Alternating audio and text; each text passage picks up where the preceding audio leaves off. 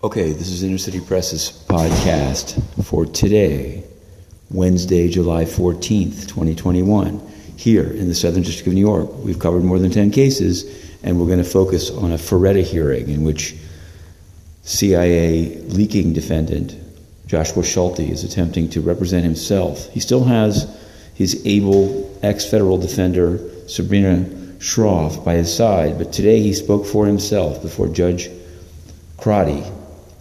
And it wasn't as simple as you think. There may be a constitutional right to represent yourself, but the judge has to find that it's a knowing waiver. And in this case, Judge Crotty's focus is on whether it's an unequivocal waiver. Schulte wants to represent himself, but he also wants access to his discovery and to a printer and to a laptop in his cell.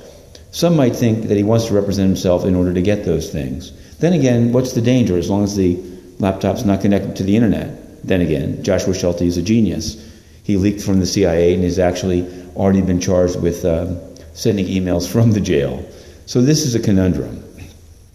How to harmonize his right to represent himself with the government's unarticulated fears. The government, rather arrogantly, Mr. Lockhart, AUSA Lockhart, said, well, there are restrictions for a reason.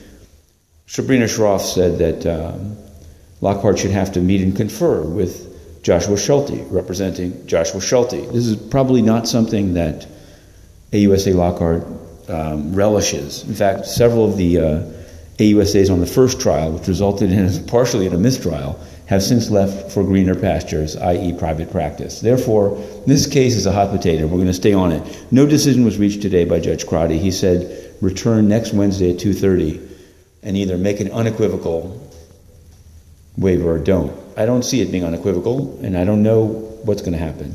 Meanwhile, in the D.C. circuit, in the D.C. district, there are two this afternoon, Insurrection Blues hearings. One is on Robert Moores, a man who went to Penn State and was a teacher, but also was in the Capitol. They now have come up with journals in which he talks about starting a militia. He wasn't released. The government has videos, but they won't provide them. Let me explain. These videos that they're using to detain people are supposed to be public, but they found a scam way, despite letters from Inner City Press, not to be given the videos itself, but to be made available to the public, to release some of these videos only to some over the USA AFX system of the D.C. U.S. Attorney's Office. Now, Inner City Press is on the list for the SDNY one, but I don't even know if being on the list of the D.C. one would be enough. It's not correct. These are public. Courts are public.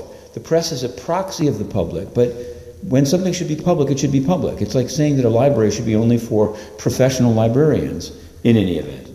We've gone over 3 minutes, but we have one more case to review, and it's in the EDNY, the third district that we're covering today. Mr. Kaveh Afrasiabi, he's an Iranian professor that was lobbying for the U.S. mission, the Iranian mission to the UN, and claimed that he didn't think he had to register and that he thought it was all kosher with the UN because he was getting paid from the UN Federal Credit Union. Inner City Press has asked the UN about it. What's its role with these Iranian spies, including the ones just indicted yesterday? Do you know what? The UN and its spokesperson today, Soto Nino, no answer at all. Total lockdown, total shutdown, total cover-up, sleaze fest. Well, it's been the 4-minute drill.